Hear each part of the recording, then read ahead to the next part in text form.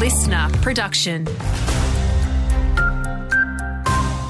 Hey there, Brianna Redhead with your local briefing. The exact impacts of a low-level mercury contamination at East Kalgoorlie Primary School is yet to be determined. WA Country Health says those exposed to the classrooms and outdoor play areas who feel sick should test for mercury.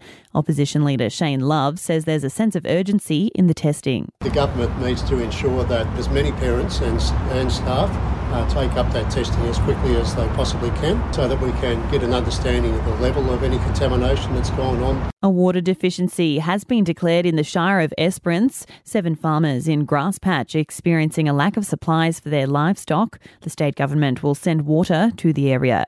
Expect more flight disruptions this week when QantasLink and Network Aviation pilots walk off the job for the 4th time in recent months. They'll go on strike again over their fight for better pay and conditions. The latest round of industrial action will run for 4 days starting on Thursday, affecting services across regional WA. The Prime Minister is urging Coles and Woolworths to do the right thing for customers struggling with rising food prices. The government has directed the ACCC to dig a little deeper while also reviewing the effectiveness of the grocery code. Anthony Albanese says Coles and Woolies should be feeling the pressure. I think when farmers are getting less for their products, quite clearly people should be paying less at the checkout. In sport, an action-packed round 14 for the men in Esperance basketball. United recording a shock win over ladder leaders Blazing Bulldogs, taking the side down by 12 points.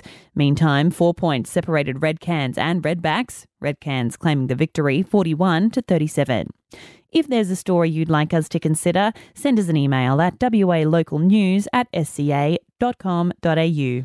Want more local news? Get free breaking news about our community. Download the Listener app, search for your area and subscribe now.